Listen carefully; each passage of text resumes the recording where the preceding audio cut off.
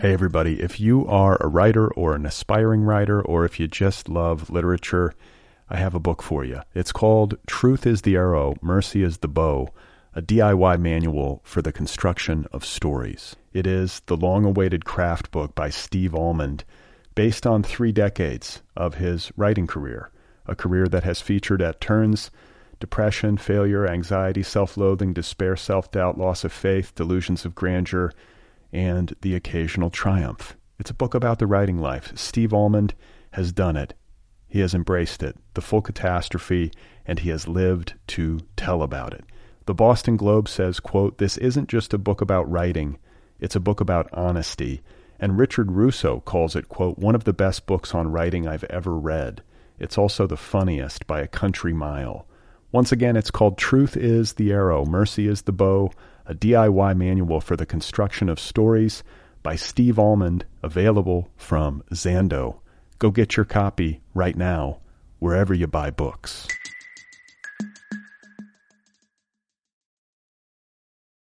This episode is brought to you by Visit Williamsburg. In Williamsburg, Virginia, there's never too much of a good thing. Whether you're a foodie, a golfer, a history buff, a shopaholic, an outdoor enthusiast, or a thrill seeker, you'll find what you came for here and more. So ask yourself, what is it you want? Discover Williamsburg and plan your trip at visitwilliamsburg.com.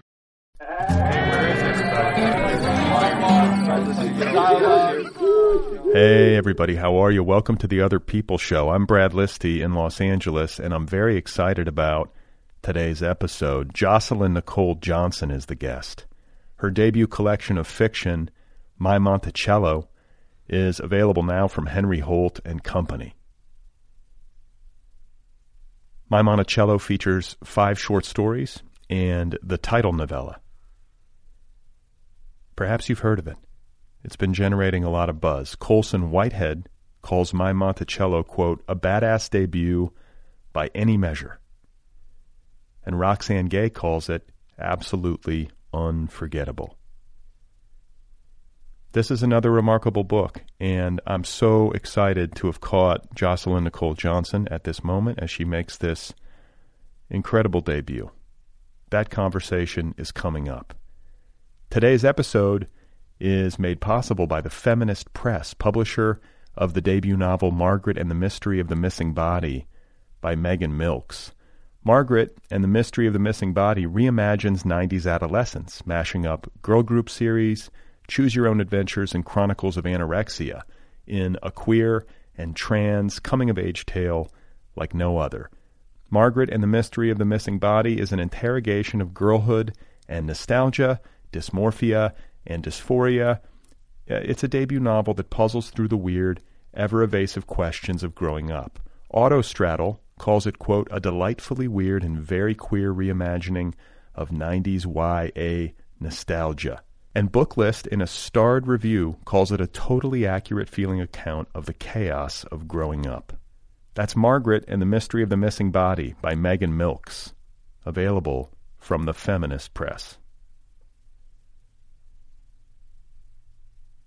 All right, so before we get going with today's conversation, I do want to deliver another quick book update. I have a new novel coming out in May of 2022.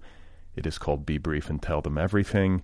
And if you're new to the show, I've been talking a bit about the publication process in recent episodes, as there are many writers who listen, or aspiring writers who listen, who might be curious about this part of things when it comes to getting a book published.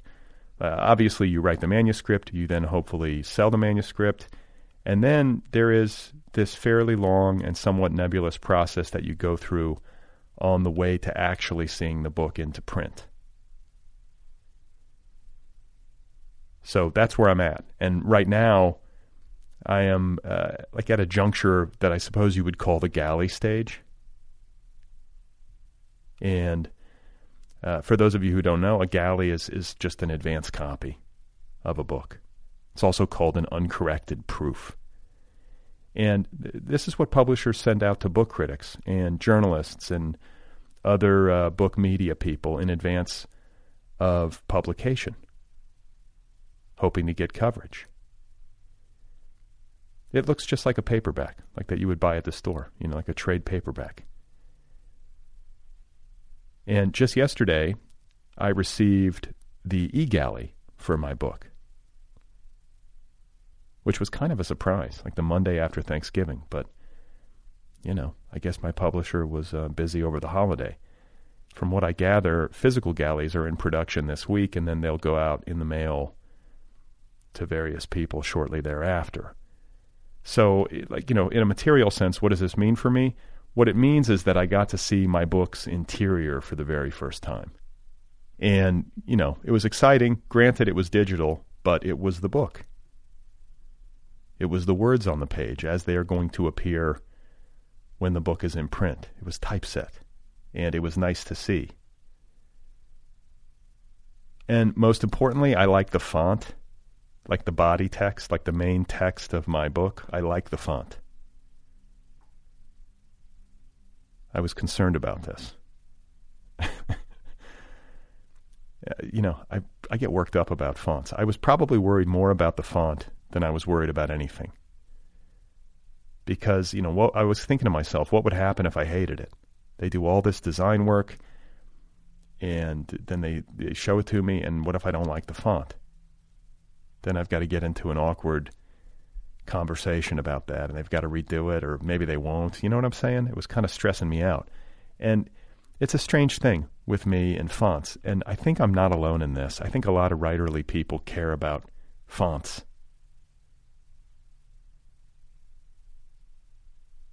Like, to my eye, there are certain fonts that are acceptable on a page, and there are certain ones that aren't. And thankfully, the folks at my publishing house picked a good one. It's entirely inoffensive. It looks like a book. It looks like a book is supposed to look, in my opinion. And it's typeset. It's getting real.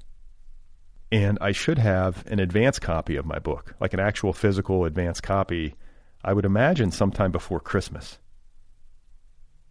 So that'll be nice to see, to actually get to hold like a tactile object. I realize this probably sounds silly to people who aren't writers. But you go through all this. It's actually really exciting when your book becomes an object instead of just like a Microsoft Word file or whatever. And otherwise, what I have to do now is make final changes. That's the other stage that I'm at. I have to go through the manuscript, go through the book, make any final fixes that I want to make.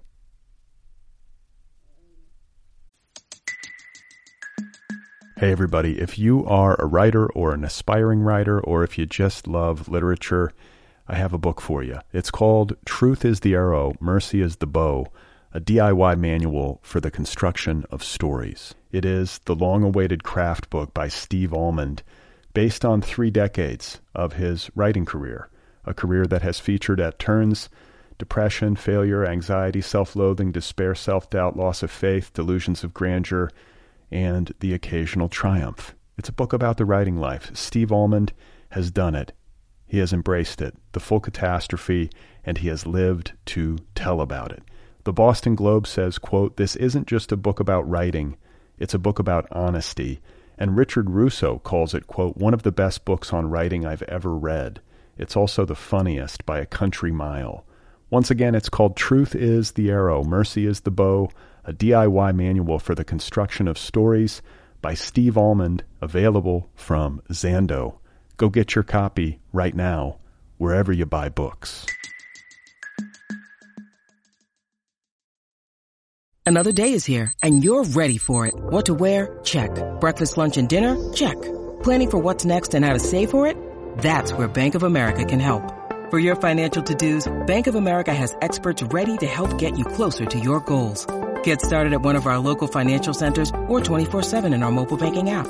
Find a location near you at bankofamerica.com/talktous. What would you like the power to do?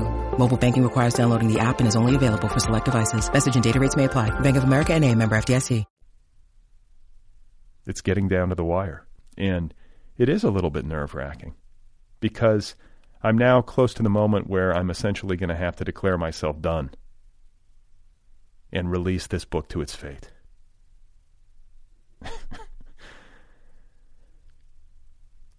You know, you have to let it out the door. Let it go.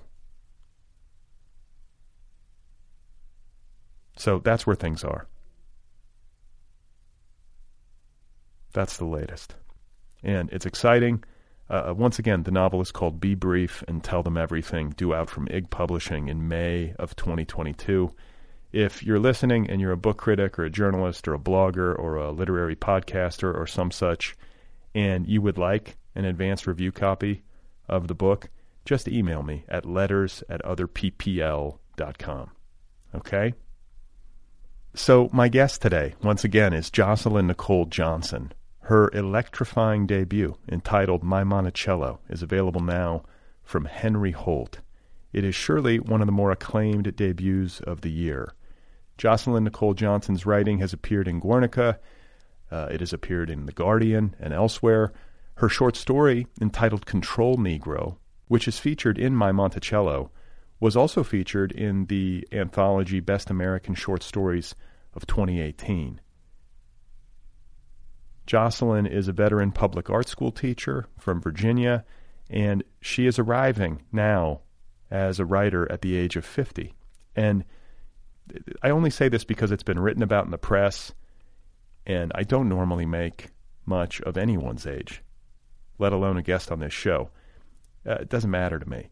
But I do love this part of the story, and I love that making a debut like this and having publication success of this nature can happen at any age. It is evidence of that, is it not? So if you're listening and you're in middle age, or you're telling yourself that it's too late, it can't happen, and that sort of thing, let this episode and let Jocelyn's example serve as testimony that this simply isn't true. My Monticello is a mesmerizing collection, and the title novella just knocked me out. I'm very excited to catch Jocelyn Nicole Johnson at this moment in her young career as a fiction wonderkind. So, let's get to it. Here she is, folks. This is Jocelyn Nicole Johnson, and her debut collection, once again, is called My Monticello. So I was born in Virginia. I grew up in Northern Virginia and then went to school in the Shenandoah Valley, which is, this really different landscape. And then I moved to Arlington and taught public school there, which is kind of near D.C., right on the edge of D.C. And then after some travel, moved to Charlottesville, Virginia, and have lived here, for 20 plus years. So the book is kind of using all these images from these places that are from my home state, from this place that I know really well, but also thinking about this idea of the ways in which Virginia feels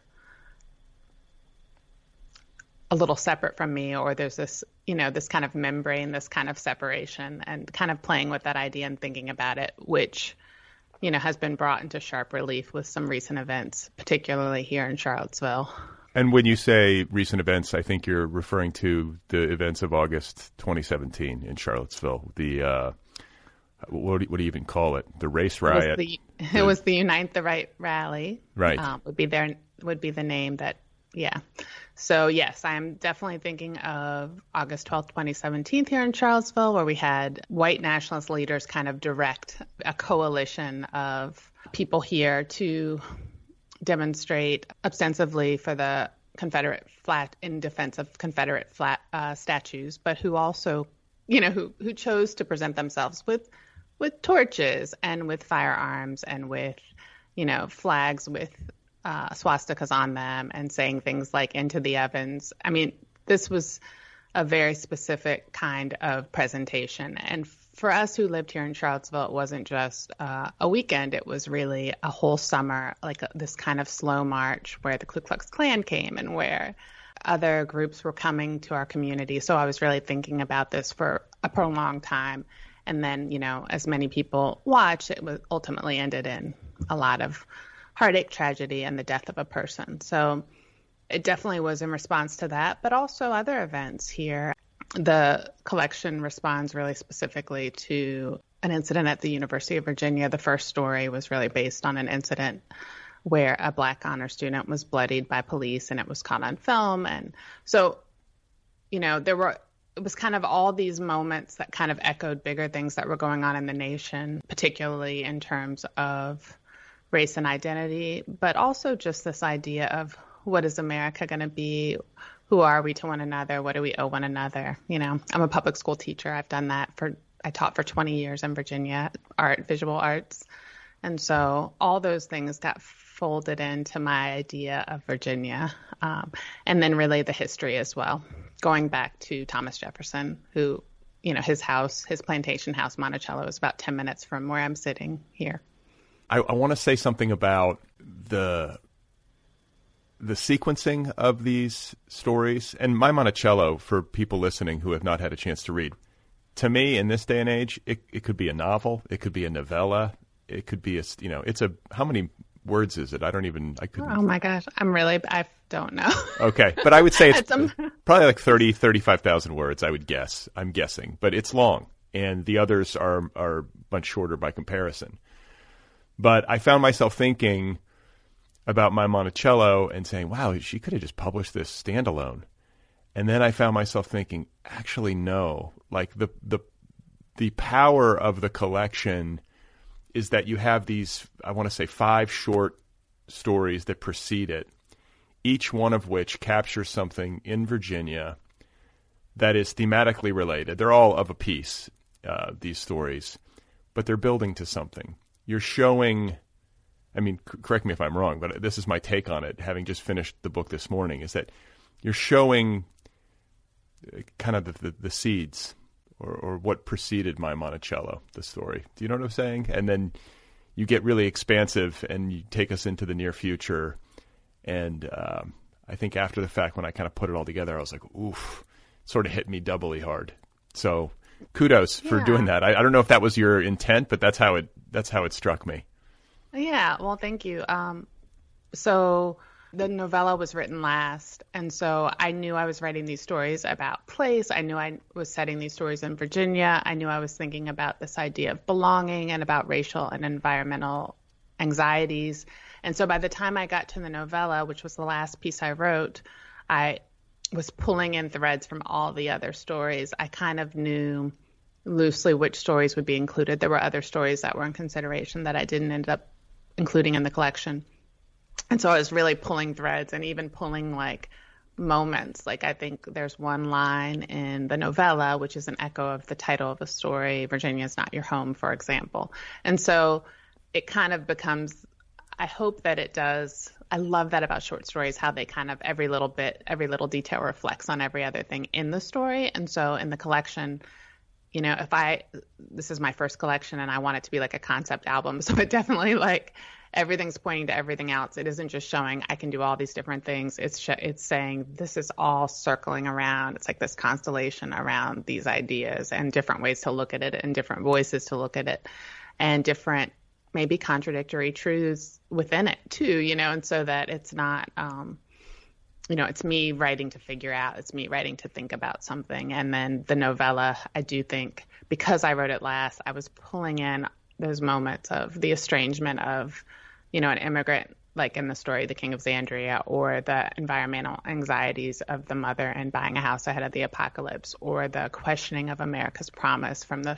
first story, Control Negro, and so forth. So I do think they work together. It's got to be, this is a book that's very much, as I think we were discussing earlier, about having a real sense of rootedness in a place. You were born and raised in Virginia, have spent your life there, are raising a child yourself there, I believe. And with the events of, August 2017, in mind in particular, to suddenly feel like, well, wait, how much is this really my home? That's kind of a question that's gnawing at you in this book, correct?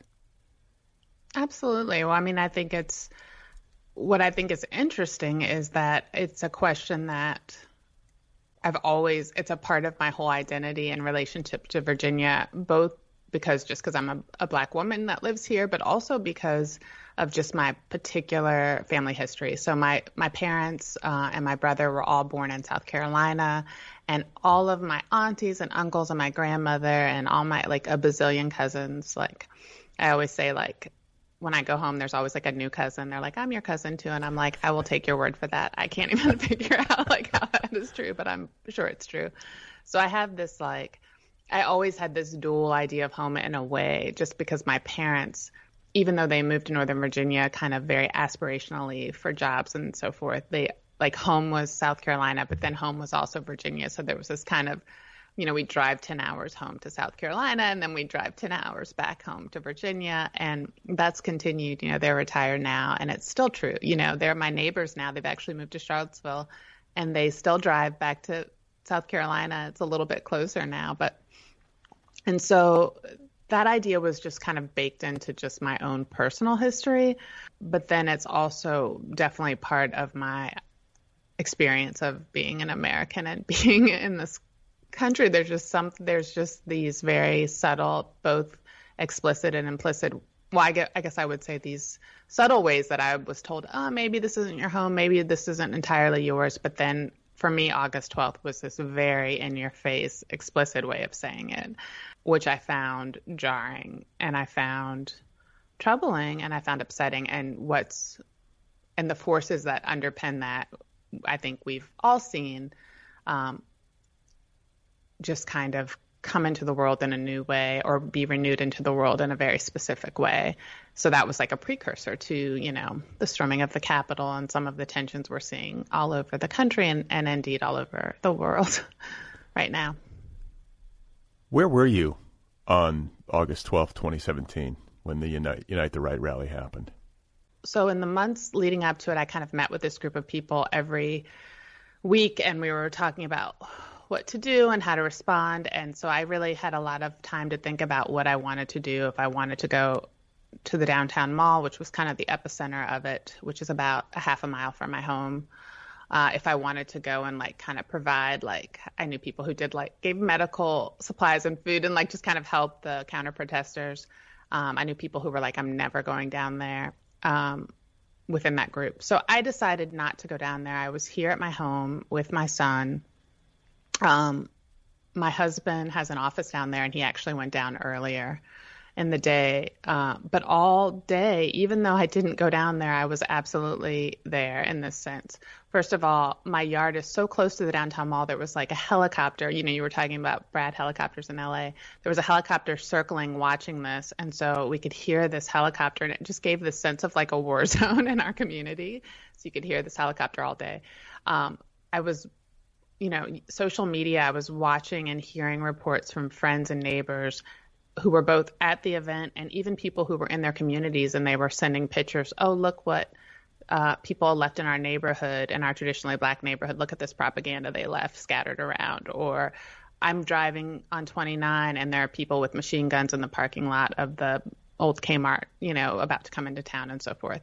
So there was this kind of constant barrage of very immediate news from people I knew.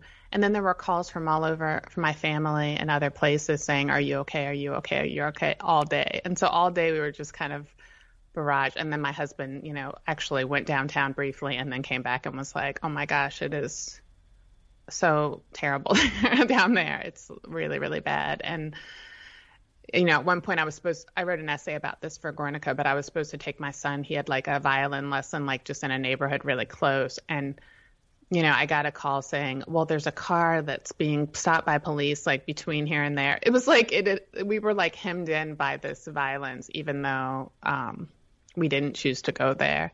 It was still so present in the map of Charlottesville. So there was this sense of just foreboding and danger. And then at some point the helicopter stopped.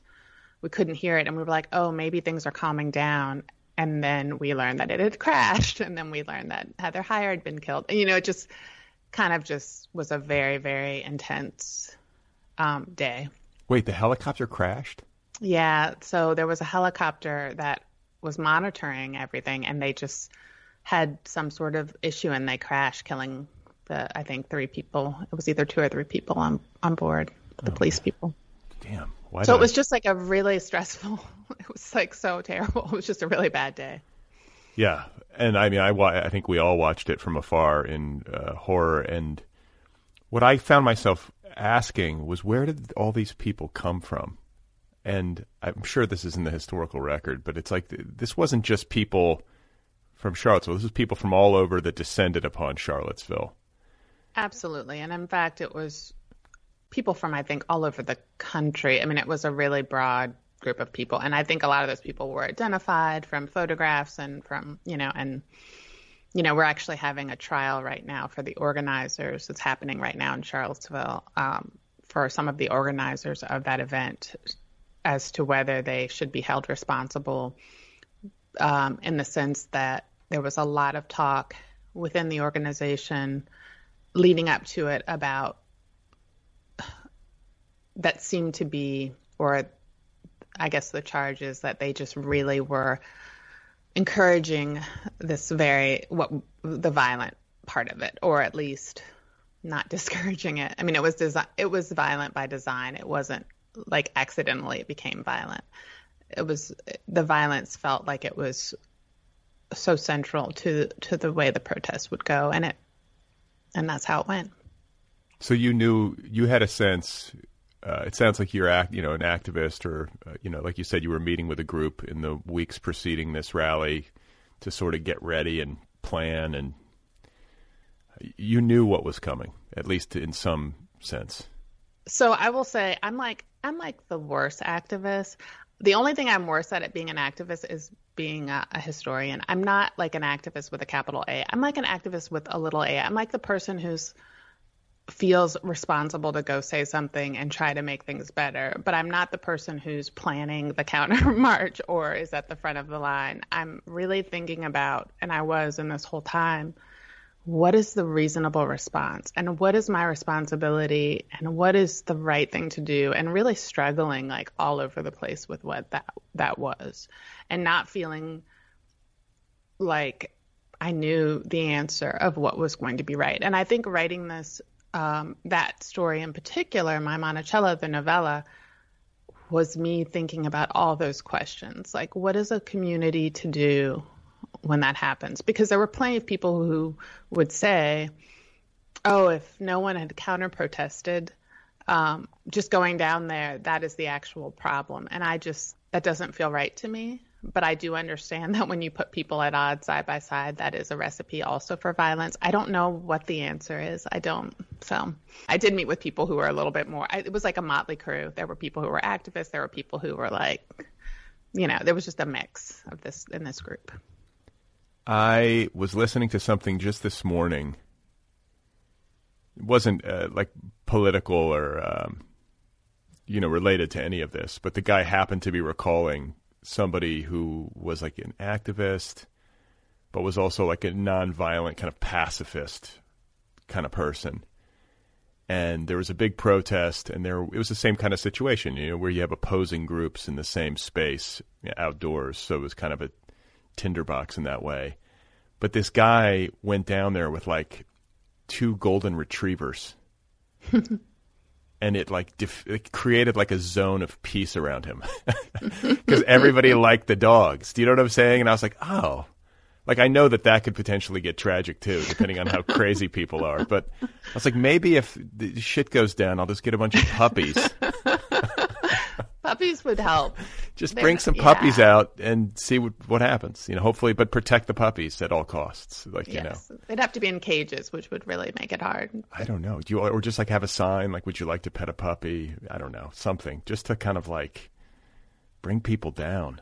I think that things have gotten so out of hand in this country, and I guess you were talking about wanting to know what the proper response was.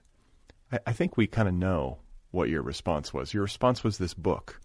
And I think for people listening, many of whom are writers, I've had this conversation more than once. Like, is it like to make art in the face of all that we're facing as people, not just with race relations or MAGA or the political instability in this country, but also climate? There's just so much facing us. Like, does it make a difference to make art? can this be a meaningful contribution to the conversation? I would say emphatically yes.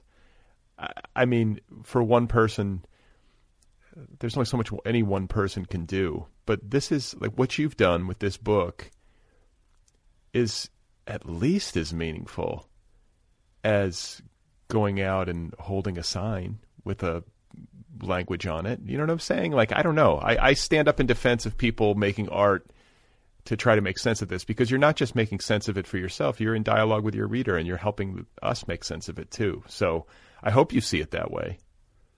Yeah, I think that is a really good question, and I don't want to overstate the importance of it, but I do think the stories that we tell ourselves about what has happened, what truths are, like, I don't think the truth. I think there are truths. You know, there are multiple truths that come in concert with one another.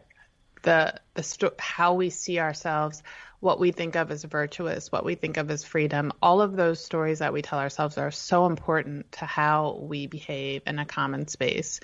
And I fear that are some really problematic and troubling and toxic stories that we kind of constantly are telling ourselves, and not just in the political realm, although that is true, but also just in, you know, I just think of the movies and our entertainment and all the ways we see the world and what we think of as freedom and what we think of as tyranny. I just think that we can just be more open to different kinds of solutions if we're hearing different kinds of stories. So I have hope in that. I'm wondering if all of the stories, you know, the short stories and the novella in the book, were they all written after August 2017 in Charlottesville, or were some of them written before? Not at all. I think almost all of them, about half and half, actually, I would say. I wrote The King of Xandria, preceded that, which is the story of the immigrant father, Nigerian father, who comes to Alexandria, Virginia with his children. And Control Negro I wrote before August 12th. That was, as I said, related to an incident at University of Virginia that happened in 2015, and I think I wrote it about a year later. But the other three Virginia is Not Your Home, that was before as well. And then the other two stories, so Something Sweet on Our Tongues, the one of the school children, and Buying a House Ahead of the Apocalypse, that was written after. We were a little closer to apocalypse by then. Yeah, I was going to say, Buying a House Ahead of the Apocalypse feels very sisterly to My Monticello. Yeah, I think that I wrote that directly preceding, or I was working on it at the same time. And that was really, those two are the last ones. I finished the novella last, but I wrote that in that same period of time.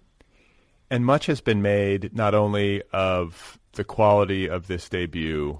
There's a lot of great, you know, big name blurbs, a lot of press attention and rave reviews. They've also, I feel like the media has also made a to-do of the fact that you're making your debut at age 50. And I just want to say for people listening, I am looking at Jocelyn right now. You truly look like 28 years old. I don't know what you're doing, but once we finish this conversation, you're going to have to share whatever secrets you have. So anyway, I think it's a nice thing to highlight, because I do feel like there's a lot of dread that can afflict creative people and writerly people when they feel like the time has sort of gotten away from them, or they're never going to get their chance. Like it's sort of like, you know, they miss their opportunity. But here you are, debuting in fine fashion, and you wrote this in midlife. Absolutely. Like, I think that for me, it's just interesting because someone said, well, why did it take you so? I think someone asked me, why did it take me so long? And I thought, I've been doing the same thing since I was 7 years old. And I was like, why did it take you so long to interview me about it? You know, there's a way in which I have been basically drawing and making stories for a super long time, and more seriously in the last 20 years, so since I was about 30. And, you know, sending out stories to literary magazines, and then, you know, going to a workshop like Tin House in Portland, which is amazing, and, you know, getting an agent through reading something there, and then that project not not ending up selling, but making a project, putting it out in the world, submitting it. And then I want to stop you. What was this project? Was this a novel or another story collection or something? Or so it was a story collection, but I developed it with an agent. I actually had someone who was scouting at Tin House. So she had come there on behalf of her, fancy New York agent person, to find talent. And so she heard me read this piece of a story and said, "Oh, I really think that's interesting. Are you interested in having an agent?" And I said, "Sure." And she said, "Do you have something you're working on?" I said, kind of. I had like a couple stories, and much like this, it was this kind of constellation of stories about that took place in a school, and it had these different voices. And so I developed it with them, and I ended up not selling it, and I didn't stay with that agent, but I remained close with the person who scouted me, and she is still like an advocate for me, like through the second agent I got. So I wrote a novel, like a coming of age novel. I found a second agent on my own. We submitted it. We had near misses. We had, we worked on it for a really long time together, and ultimately it didn't sell. And we didn't break up with one another. We kind of just lingered about. We liked each other, but we didn't have a project. And then I wrote The King of Xandria, I think. And then Control Negro really is when I was like, this is what I'm going to do. And I had this sense of just a very clear intention that I was going to write a story collection that was, adult-centered, literary, but with, little sprinkles of other genres in there as well. And I kind of had this sense of, pinpricks in a map of Virginia, and I was going to have these different characters. I kind of saw what I wanted to do, and she was a great agent, but she's like, that's not my thing, And so I said, that's totally reasonable, but I need to find someone who's super excited about the thing that I want to do. And so because I already knew that there was no guarantee, and having an agent was no guarantee to being published, I had a little bit of fearlessness in a sense, because there was nothing to lose, because I'd already failed a bunch of times. And so there was a way in which I thought, I want to find people that are super excited about this. And if it's published by a small indie press, that would be awesome. I want to make what I want to make. And we'll see what happens. And if nothing happens, that's fine too. And so when Control Negro, that inaugural story, came out in Guernica, and Roxane Gay tweeted about it. I wasn't even on Twitter, but someone I think called me and said, "Do you know that Roxane Gay just tweeted about your story?" And I said, "Wow, that's huge." And then she ended up being the guest editor for Best American Short Stories the next year. So I absolutely submitted that story, and it actually became part of that collection, which was really big, because that's a collection that a lot of people teach from and a lot of people read. It's something I'd read in the past a lot of years. I'd kind of collect them. And so that gave me a little bit of clout and energy and juice to say this could be something, because short stories, as your listeners probably know, and as you probably know, are not like the sexiest thing. It's like people don't think short stories are that great, especially if you're an unknown writer like myself. They really want you to come out with a novel. That's kind of our standard for introducing yourself. And I thought, well, this is my thing, and I'm going to do it this way. And I found a great agent who had, come out with short story collections that were from debut authors that I thought were really exciting and wonderful. And we worked together, and then we sent it out in the spring of 2020 during the pandemic. So I got sent home on March 13th from school, and then I was teaching online, and my teaching duties had been really diminished. And I said, I'm going to finish this novella. I had finished it, but I'm going to polish it and get it ready to send out. And I just that's what I did. And that summer we sold it to Henry Holt. The whole collection. The whole collection. And we didn't know if someone would say, we just want the novella. There were people, I talked to a bunch of different editors who were interested in the work, and some of them thought that it should be split up. Some of them thought it should stay together. No, it should stay together. You made the right call.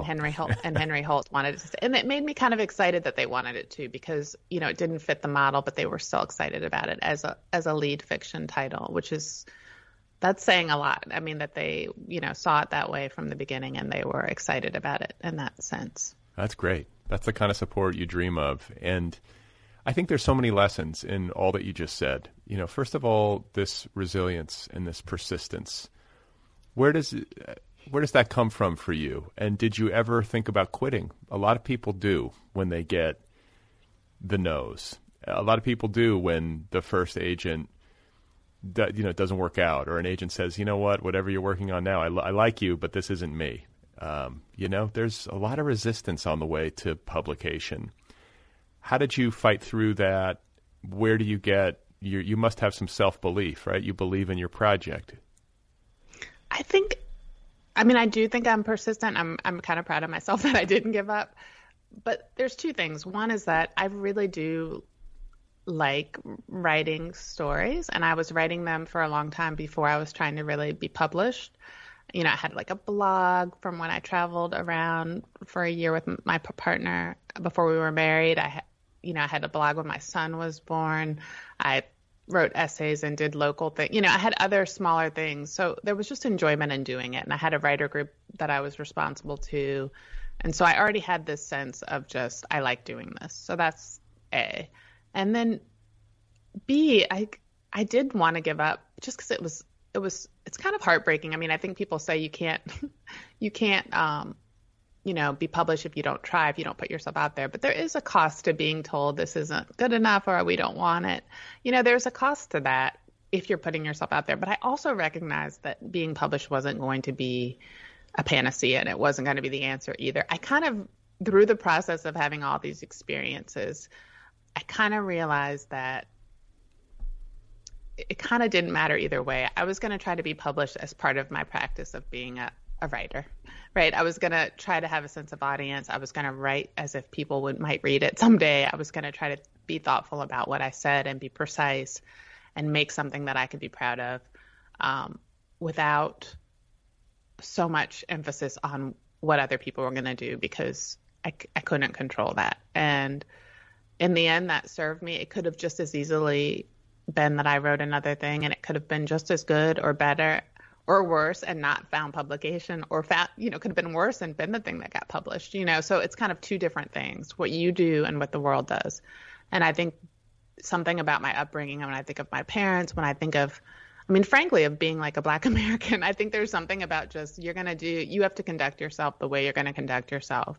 And you're going to recognize that doesn't always mean the person next to you or responding to you is going to conduct themselves the way that you feel you deserve to be received. But you're still, what are you going to do? It's kind of like white supremacists are coming to your neighborhood. What are you going to do? It kind of comes back to that same way of being, like, you have to decide at some point how you're going to deal with it as best you can. I found that a lot of these stories have a teacherly quality to them. I think I knew that you were an art teacher by trade for, like you said, 20 years. And you're teaching what grade level? So I did stop teaching during the pandemic. Right after I sold my book, I thought, there's no vaccine. I could go get COVID, or I could stay in my house and be safe. But I taught almost always elementary school. So anywhere from pre-K, 3-year-olds and 4-year-olds to 10, 11, 12-year-olds. And I did teach middle school for a little bit, but mostly the youngest, littlest, grubbiest, cutest kids kind of thing. The geniuses. They make the best art. They're so uninhibited. They're so, there's, there's an age where you're just making it. You have no sense of shame, and no sense of even worry. It's just like, I made the thing.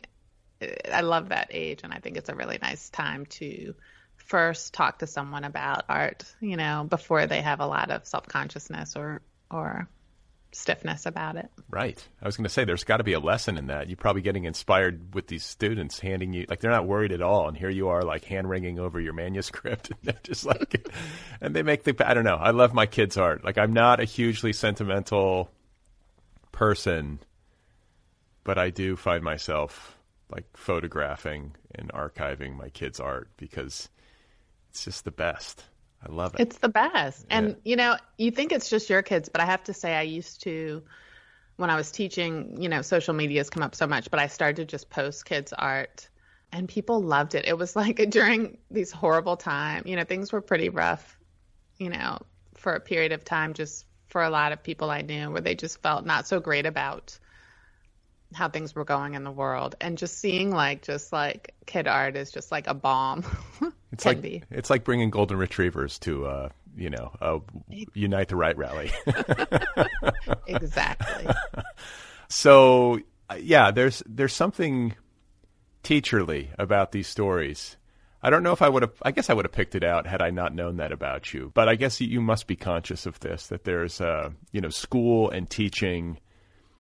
When you need mealtime inspiration, it's worth shopping Kroger, where you'll find over 30,000 mouth-watering choices that excite your inner foodie. And no matter what tasty choice you make, you'll enjoy our everyday low prices, plus extra ways to save, like digital coupons worth over $600 each week. You can also save up to $1 off per gallon at the pump with fuel points. More savings and more inspiring flavors make shopping Kroger worth it every time. Kroger, fresh for everyone. Fuel restrictions apply.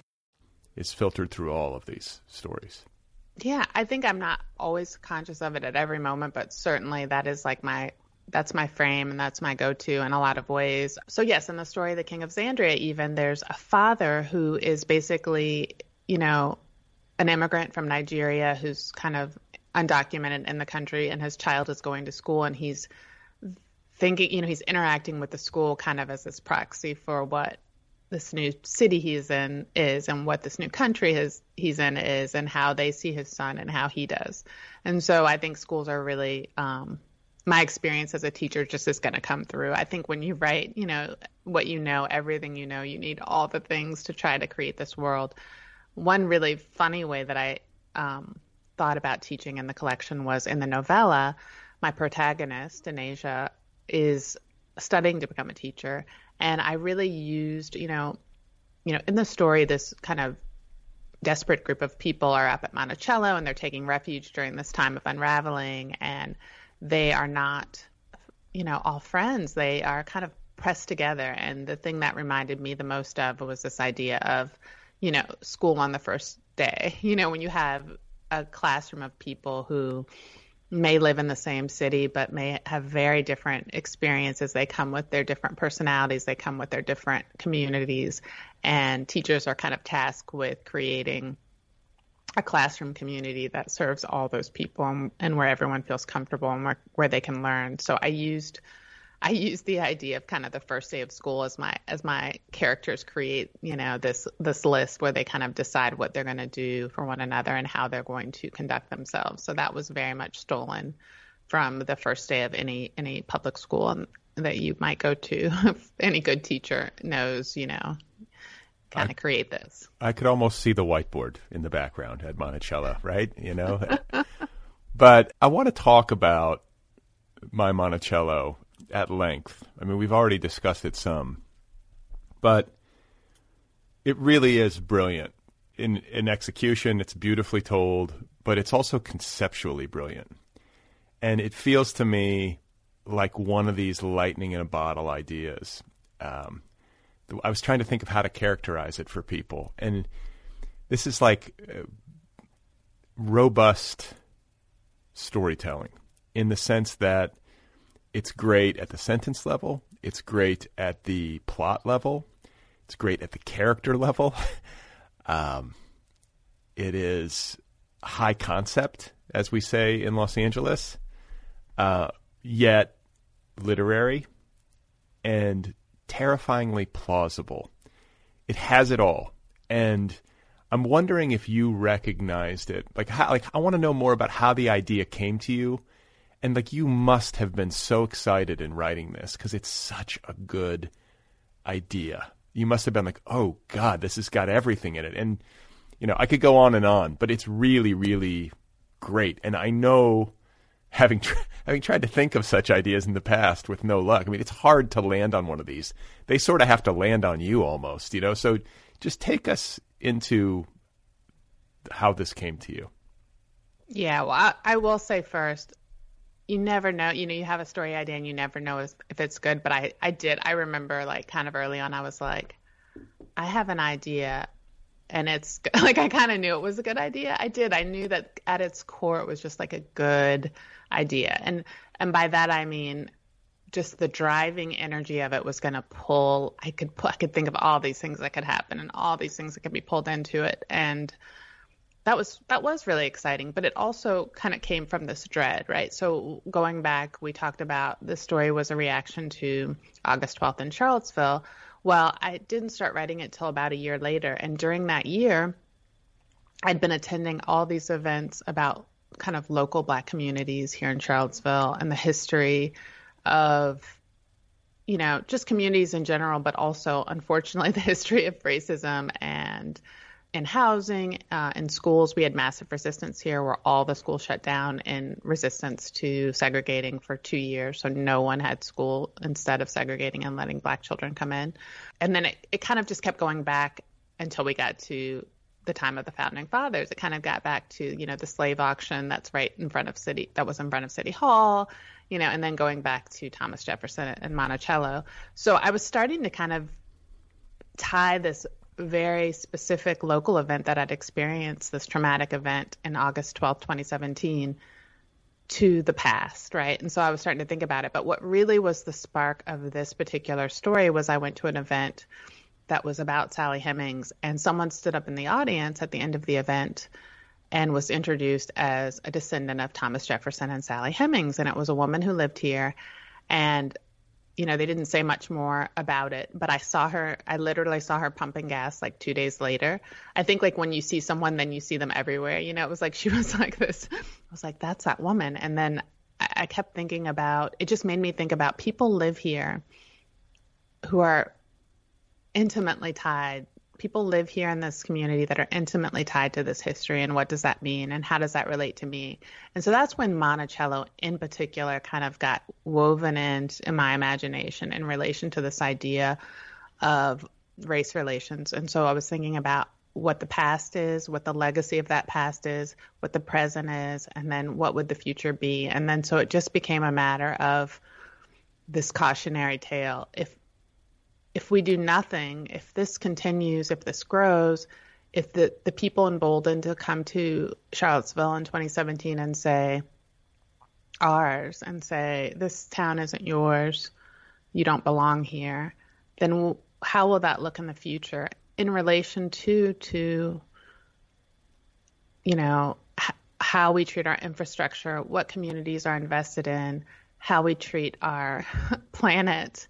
Like all of those things to me are connected. And so then I was pushing it forward, just nudging it a little bit into the future and thinking about the idea of what could happen. And so that's where all those pieces came together. So in the story, the teller is a Black imagined descendant of Thomas Jefferson and Sally Hemings, who's grown up in town. And her name is what? Denisha Love. Denisha Hemings Love. Yes, Denisha Hemings Love. And so she becomes the teller. And then I don't know, from there I had a lot of energy and a lot of ideas. I always love a neighborhood, a chorus of people. And so I really used my own neighborhood. I live in Charlottesville, and First Street, the street in the story, is like right around the corner from me. So it's where I walked my dogs for the past 20 years. And when my child was little, I'd push the stroller up and down, and I teach students that live in that segment of housing. And so it's where I've waved at students over many years. So I had this really kind of peripheral but intimate relationship with that community and with the neighborhood, so I could draw on all the kinds of houses and the kinds of people I see and imagine what it might be like and what it might have been like in the past and what it could be like in the future. And so I really was drawing from things that I could imagine. There was a lot of energy there. And as a literary writer, my husband always laughs and says, like, can you make something happen? And like, it was really exciting to have a story where like a lot of things were going to happen. And I knew there was movement from the very first scene. I knew that they were going to be fleeing, that there was going to be, corporal danger, and also psychological danger really plays a big part, I think, in all the stories. And certainly in that one too. Like, I was kind kind of joking with myself. I was like, it's almost like it's like a Western, but of course I was calling it in my head. I was like, it's an Eastern, because you have, like, for people too who have never been to Monticello. I have actually a couple times. I'm not typically somebody who loves touring. Maybe as I'm getting older, probably now in middle age, I do love it. But when I was younger, I'd be like, this is boring. Monticello, I actually was very impressed by when I took my 8th grade trip there. Can you talk about the topography of the Charlottesville area and where Monticello is situated with respect to town, just so people can get a sense of the terrain, because it factors so heavily into the story? Yeah. Well, first, let me just say it. The way I thought of it, Brad, was that this was like a zombie flick and the white supremacists were the zombies, because, a zombie movie is always about the human condition and what it means to be human. And so that was kind of my frame. And, they're sieged up there and the zombies are at the gate.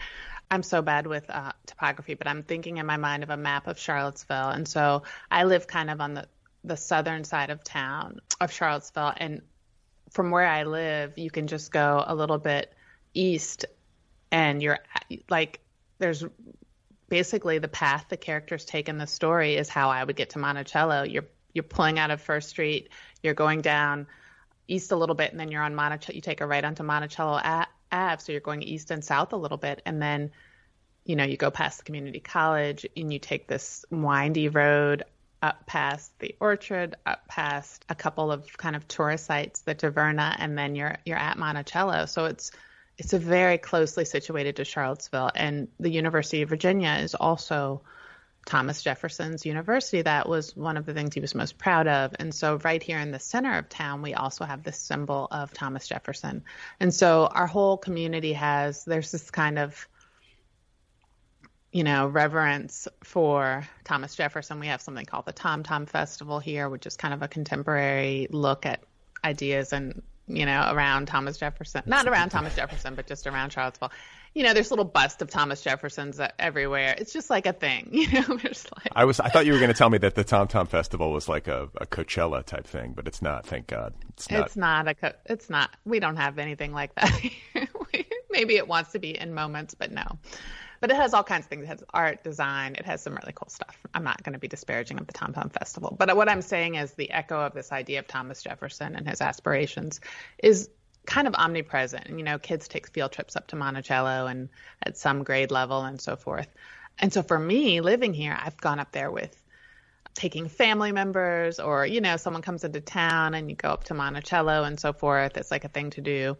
And it's really beautiful. It's really well curated. And it is, particularly when I first moved here, it was absolutely muted on the subject of slavery. And then also for a while, they were really in flat out denial of the idea of Sally Hemings, being, what I call the baby mama of Thomas Jefferson's Black children. But they have really evolved and changed. So I would say now they are much more of a leader in the sense that they have all these, they've kind of developed a relationship with the enslaved descendants of Monticello. They have like a whole community kind of outreach where people come there and they have woven that story of the Hemingses and of Sally Hemings, because it's not just Sally Hemings. Like the Hemingses were a family that were intimately tied to Thomas Jefferson. The cooks, the French chef, of Thomas Jefferson was a Hemings. The Hemingses, there are members of that family who built some of the most beautiful parts of that house. So you talk about this idea of this house that Jefferson designed, his wealth, but also just the craftsmanship of the things he could have and the way he could have them, from the finest things to the nails that children made, that, Black enslaved children made, dependent on other people. And those people's stories, in my estimation, deserve to also be part of the story of Monticello. And for a long time, they were not. And this story is, in one sense, it's a tragedy, but there's a way in which it's a fantasy of claiming, of, as a Black American, being able to claim some stake in this space that is a symbol for America too. And if not a descendant of Thomas Jefferson and Sally Hemings, the person who designed a place and the people who made that place possible in so many ways, if she can't claim it, then who might be able to? Who else but her? Yeah, I mean, I think one of the great things that this story does, like maybe like among the most powerful things that it does, is it makes real to the reader what a powerful symbol of America's like terrible and complicated racial past Monticello is. You weave some of the history into the story. It's not like super heavy on history, but it finds its way in there. And, you know, some of it was news to me. Like I was like, oh, I mean, or it was like a reminder. Like I had read, you know, I'm sure I'd read somewhere once that Sally Hemings was like 14 when she got together with 41-year-old Thomas Jefferson. Not only that, Sally Hemings and like what, her mother and siblings were given to Thomas Jefferson as a wedding gift by his father-in-law. His wife's father gave him these slaves like it was like a set of steak knives or something. I think is that how Absolutely. I said a dinner plates, but yeah. Yeah, so or it's something, like yeah. something like that. I mean, you're just like, oh, and it's just. And then, like, this question of, like, do you think she loved him? And I want to say, Naisha says in the story, she's like, how could you possibly love someone who has that much power over you?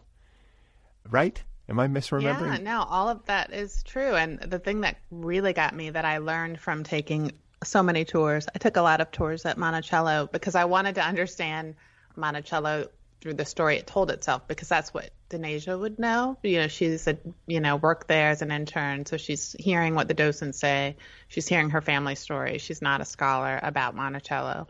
So the thing that got me was that Sally Hemings was, she was half sisters with Martha Jefferson. So in other words, Martha, Thomas Jefferson's wife, his white wife that he married and had children with, you know, her father was also Sally Hemings' father. That's crazy to me. Yeah. Her father basically had children with one of his slaves and then gave that family of slaves to them as wedding gifts. So this person is Martha Jefferson's half-sister. And like you say, that's like crazy. Yeah, imagine having a white sister who's free and privileged in all these ways, and you're her slave, and vice versa. Imagine being, I mean, it is like it bends my mind to think of how all of this was just normal. Thomas Jefferson, who's, you know, for most of my lifetime, like you said, like when I visited Monticello back in 1988 when I was in 8th grade or whatever, there was no talk of the Hemingses. None of this stuff was in the dialogue. All of this is recent, you know, these changes. But, you know, he's this guy who, you know, is kind of caricatured or like a cartoon hero basically in the history books of my youth as like, you know, wrote the Declaration of Independence or whatever and was our third president and a founding father. And, oh, by the way, also owned 600 slaves. Right? Over his whole lifetime, yeah, he had 600 in total. Yeah, and then kept a 14-year-old baby mama and had how many children with her? So she had 6 children in all, but only 4 lived to adulthood. So all of her children, you know, the story goes that he basically promised her in France that any children she had with him would become free people. And that was a way to lure her back to Virginia because she could go free in France. She wasn't enslaved there. She went there to assist him. This was after Martha had died. And so to assist him and the family with, you know, being, you know, a servant basically to him. And so I think about home here too, right? So there's 2 things. One is she has this promise from him. And 2 is all of her family is in Virginia. All of her, you know, all of her extended family and everything she knows, Virginia is home to her as opposed to France. She could have stayed in France and become a free person and not necessarily had a lot of resources to get started, but she could have done that along with this promise. So that makes me think too about this project of this My Monticello, all the stories, like what is it? What is home? What are your ties to other people? You know, would you leave someone behind? I really tried to explore that. I think it's really hard to conceive of slavery as a white American or a black American. It's really hard to conceive of, you know, what people have to wager and how they have to make decisions. And I thought that was interesting for me and kind of dark to think about that in the novella and try to think about what you would do for your children, how do you manage impossible situation. And how do you manage apocalypse both in your own life and in the world, you know? So. And also just the complicated, like you always have to take things in context, you know, historically, the times that they were living in. Obviously, slavery was happening all over the American South. It was the way of life. And somebody as brilliant as Thomas Jefferson is writing, you know, in his writings, I don't know if it was his diaries that you were quoting. There's something. It was Notes on the State of Virginia, which is a book he wrote in like the 1780s. That's what I quoted. And yeah, the book he published. Yeah, but it basically, he's like, slavery is heinous and awful. And yet he also says black people are inferior to white people. And the only way that, you know, this could, like freeing them could possibly work is if we send them away, right? We separate the races. Yeah. So it's like, man, that's a jumble. I mean, you know, and it's like, this is the guy who was, I mean, he was 24 when he wrote the Declaration of Independence. I think what's so troubling for people, or at least for me, for so many of us, is to consider, how can somebody be that smart and that dumb at the same time? Do you know what I'm saying? Like that cold and like that harsh, and also somebody who could be so eloquent on the subject of freedom and human liberty, and be like this polymath who knew so much about so much and yet so little about so much that mattered. I think there's a way that, you know, I don't separate myself out from him in that sense. I'm neither as brilliant nor as terrible as him, but I do think that that's what people can do really well. Is you can be terrible, I can be let's put it this way. I can be terrible when it adds to my comfort. I can be terrible and go, you know, that's what that story, Buying a House Ahead of the Apocalypse, is about. You know, here's a character that sees apocalypse and she's like, man, we really got to prepare for this. I wish it wasn't like this. But also, I want to buy some stuff and have nice hair and have a nice house. I mean, I think we all make decisions in our world, the way we're interconnected, that have suffering on the end of them. And we continue to make them, even though we have an inkling of suffering, because it's comfortable and because every system around us and every story that we're being told tries to insulate us from that truth and tries to distract us from that truth so that we can continue to do horrible things.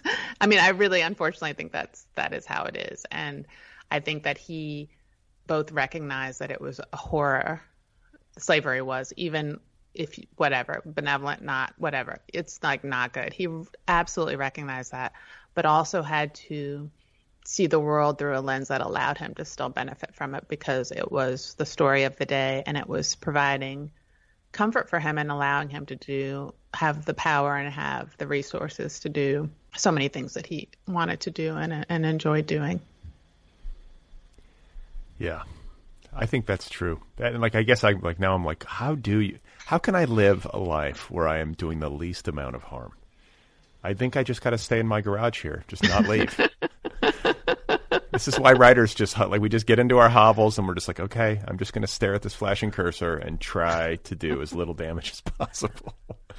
It's really hard. I have empathy for all the people. That's the public school side of me. It's like, I absolutely hold people to account, but I also recognize all the ways in which I'm failing and how hard it can be to do right in some ways, or I don't know. I hope the stories do that, where it's pointing at one thing, but it's also pulling us back around to ourselves and to each other. And it's all connected in this way that, you know, and by that same token, an act of kindness, an act of repair, an attempt to do better, all that matters too, as much as all this harm, you know, that takes place in the story.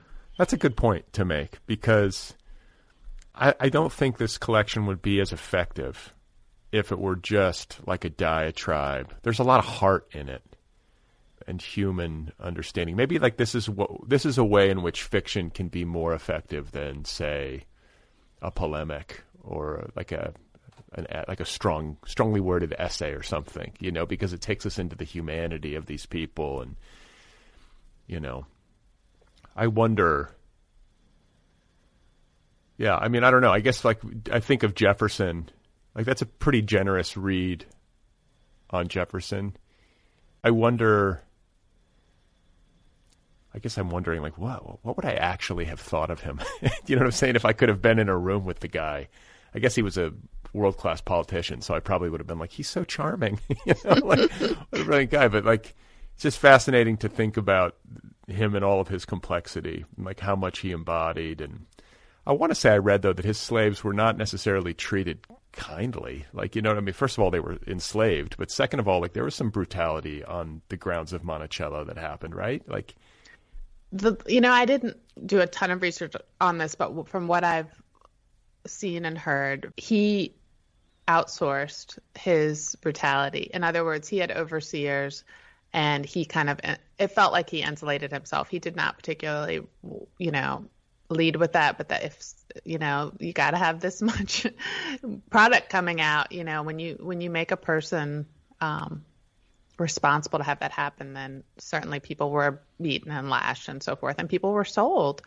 And people were certain. I know that after Jefferson died, he basically made, arrangements before he died to say, I really want this land to stay together. I want my family to have their wealth. He was in debt. The plantation was in debt, and he sold off a bunch of people. And so those were people who were sold from families, sold, to the South, which was not where people wanted to go. They were sold, down to cotton and things that were just a lot harsher. Virginia wasn't a cotton state, just the conditions were worse. So he made that choice as opposed to say, I'll let this land be broken up and I will pay my debt some other way and my family won't be as wealthy. That was his that was his finishing move. That was his finishing move. So he certainly contributed to harm. Yeah. Let's just put it that way. Yeah. No doubt about it. And I'm not going to spoil it. It's such a rich novella and such a gripping read. Like you said, the zombie, I was saying it's an Eastern, but it's a zombie. The zombie is a better, zombie flick kind of vibe. It's really intense and dystopian and great speculative fiction. But the gist is that you have unrest in town, essentially a race war breaking out in town. And you have a group of people who flee the violence. And it's a group, like you say, some of the people in the group know one another, but it's this kind of like ragtag group of people who escape under great duress in a hail of bullets. And they wind up taking high ground at Monticello. And the only thing I'll say in addition to that is what a badass sense, like badass is the word that I would use to describe it. It was so badass to have Naisha, especially as a descendant of Jefferson, to be reclaiming that space.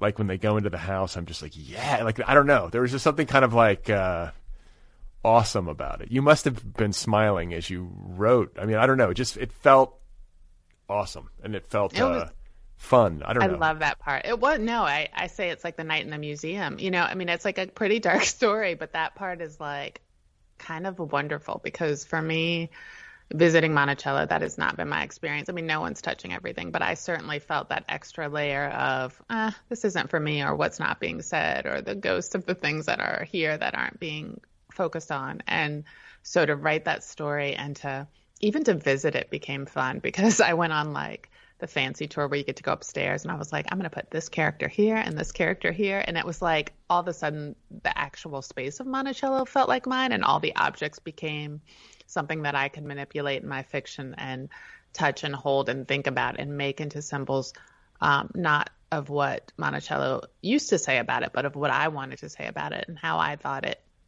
might reflect these characters and might center them in this different way and might more truly reflect this idea of America that I wish were true and that I hope could be more true, And so it was really fun, and it was fun to write those. Yeah, there was pleasure in putting, my Violet in Thomas Jefferson's bed and so forth.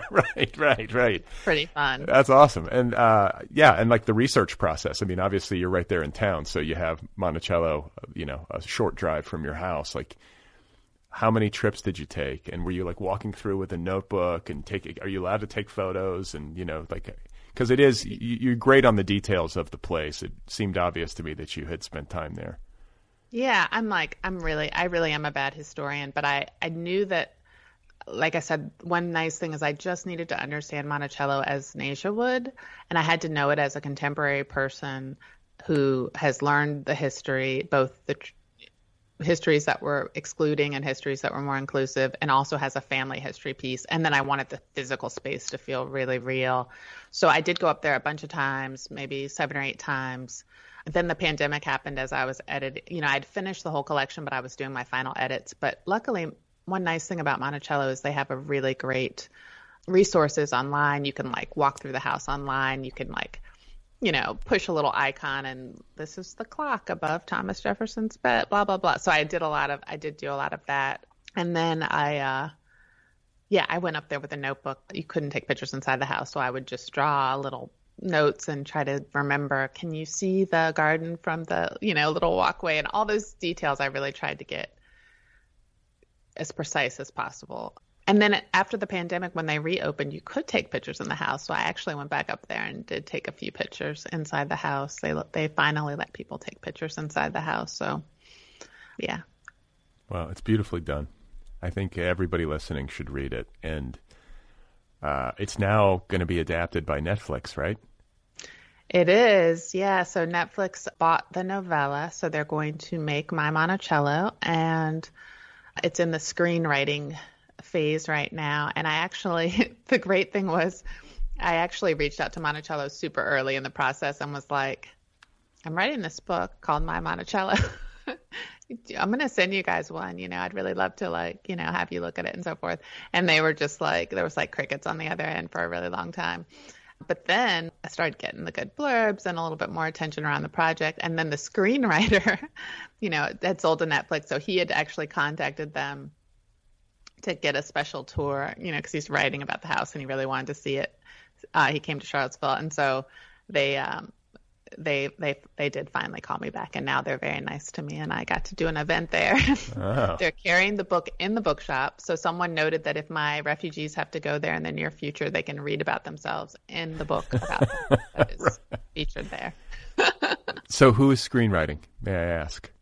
So Brian Parker is a screenwriter, and he is actually in New York and not in LA. Okay. So, and do we have do we have director? Or I know how these things. There's attachments that happen. Are there directors and stars attached at this point, or do we not know yet?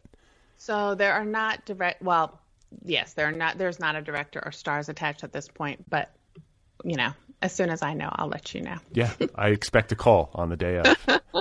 But last question is, this is going to be like a standalone feature, or are they developing it as a series?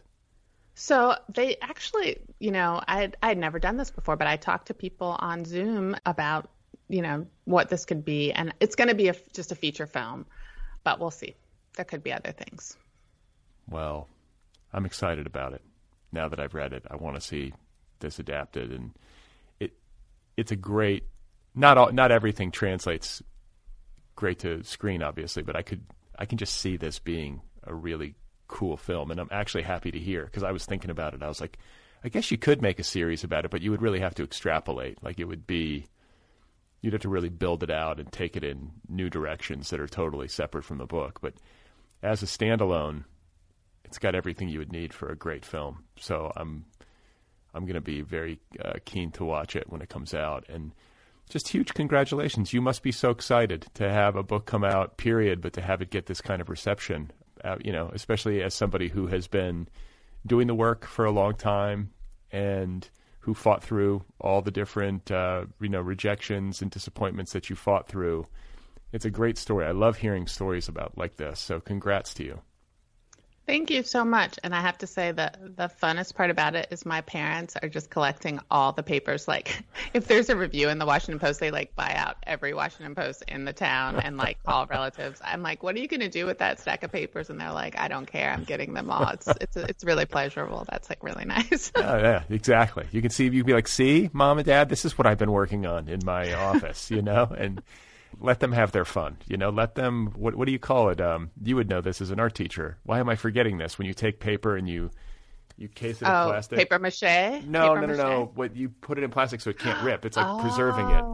Yeah. I do know, like, not decoupage, but like, laminate. Laminate. That's the word. It's been a while. I was like, why was the word? I was thinking overhead projector, but these bits and pieces of my educational youth coming back to me. But yeah, I'm sure your parents could have those reviews laminated. They could have them framed. There's all sorts of things. When they could do paper mache, they could, they could make all sorts of art with them. So I hope you encourage this. And are you working on anything else? Yeah. So this is such a hard question. So I tend to like really build up energy around something before I work on it. And then I kind of need time to write a somewhat complete draft without a lot of interruption. And, doing publicity for this book does not give me a lot of uninterrupted time. But I kind of have like all the folders right now. And I kind of have 2 bigger projects and then just a bunch of story ideas. So I'm excited to kind of start working on something again. I'm starting to get excited about making that space. I know that I need to kind of create, I can see it. Like I already have my plans, like the new year. It's like, I just need to create like a period of space that is uninterrupted, and also just more space in general, because I think you need space to be able to write. It's not just an hour. You just need like actual mental space where you're not thinking about what you're going to say about something you made in the past, but you're kind of imagining into the future. So that's what I'm going to be doing. So what you're telling me is that I am ruining your ability to create the next Jocelyn Johnson masterpiece. I'm so sorry. We will end on that note. I will get out of your way and allow you to get back to your space. But I get it, but the thing is too, is you also, I always say you got to celebrate victories as a writer, This book is getting a great reception. Readers are excited about it. Critics are excited about it. Like it can be weird, I know, to have to talk about something you made in the past and to have to talk about it repeatedly. But I hope you're enjoying the moment, because just by nature of what we do, you write a book, it takes years to do. You don't get that many moments like this in a career. So, enjoy it, enjoy the party a little bit. And then once the new year hits, hopefully things get quiet for you and you can work on you got like 1 million stories in 2 different novels. Is that what you said? Kind of, but they won't all pan out. You have to kind of see where the energy lies. So I'm going to be playing around with thinking about where the most excitement for me lies and where I think I can do something more interesting, and then cross my fingers and toes and go there. Last question though. You say you have to build up energy before you work on something. I get that. Yes. I get that. Like I know writers who are like that. They sort of like have the whole thing in their head to some extent, and then they sit down to write. Is it like a note-taking process? Is it just internal? You're just thinking, and you get like an intuitive sense of when you're ready to sit down to write? Like what does it actually look like? So it's kind of both. So I start to kind of be like, there'll be energy around an idea and I'm kind of thinking on it, but then I'll get like little blurbs like, oh, this could be this or this could be this. And then I email myself. I have like a list. I have like a really long list. I'm a list maker. And so I have, I'll write, or right now I have a file. And so I'll just have like an underlined sentence and then like just something like a line of text, a line of dialogue, a character or an image or something. And so I'll come back and kind of pull some of those together and kind of see what comes from that. Okay. Well, I wish you luck, and I thank you for the time. It's been great to meet you and talk with you, and congrats one more time on this wonderful collection. Thank you so much, and I really am. I'm enjoying that anyone cares at all. If you're a writer, usually you write something and your mom says that was pretty good, and so it's an absolute pleasure to have people be interacting with something that I made. All right, folks, that's it. That's Jocelyn Nicole Johnson. And her new collection is called My Monticello, available now from Henry Holt. Jocelyn can be found on the internet at jocelynnjohnson.com. She's on Twitter. Her handle there is @JocelynNJohnson. She's also on Instagram. She's on Facebook. The book, again, is called My Monticello, a New York Times Notable Book of the Year, a Kirkus Best Fiction of 2021 selection, a Washington Post Notable Work of Fiction, a Book Forum Best Book of the Year, and NPR Books We Love of 2021. The list goes on. My Monticello by Jocelyn Nicole Johnson. Go get your copy right away. The Other People podcast is offered freely. Every single episode, more than 700 and counting, all available to you, the listener, for free. It's a listener-supported program. If you like this program, support this program if you can. For as little as $1 a month, you can show your support over at patreon.com/otherpplpod. That's Patreon, patreon.com/otherpplpod. As you move up the scale, you get stuff, you know. You go $3 a month, $5 a month, $20 a month, whatever it is, you get stuff. A book club subscription, a t-shirt, a tote bag, a coffee mug. I will write you a postcard by hand. I will wish you a happy birthday on an annual basis. Patreon.com/otherpplpod. If you have something you'd like to say to me, you can email me at letters@otherppl.com. Don't forget that the Other People podcast has its own official app. It, too, is free. Go get it. If it's giving you any trouble, if you have it and it's glitchy, it's because we're doing some maintenance on it recently. Try deleting it and then re-uploading it at the App Store. It's free. It should fix things, hopefully. All right? Okay. I think that's it.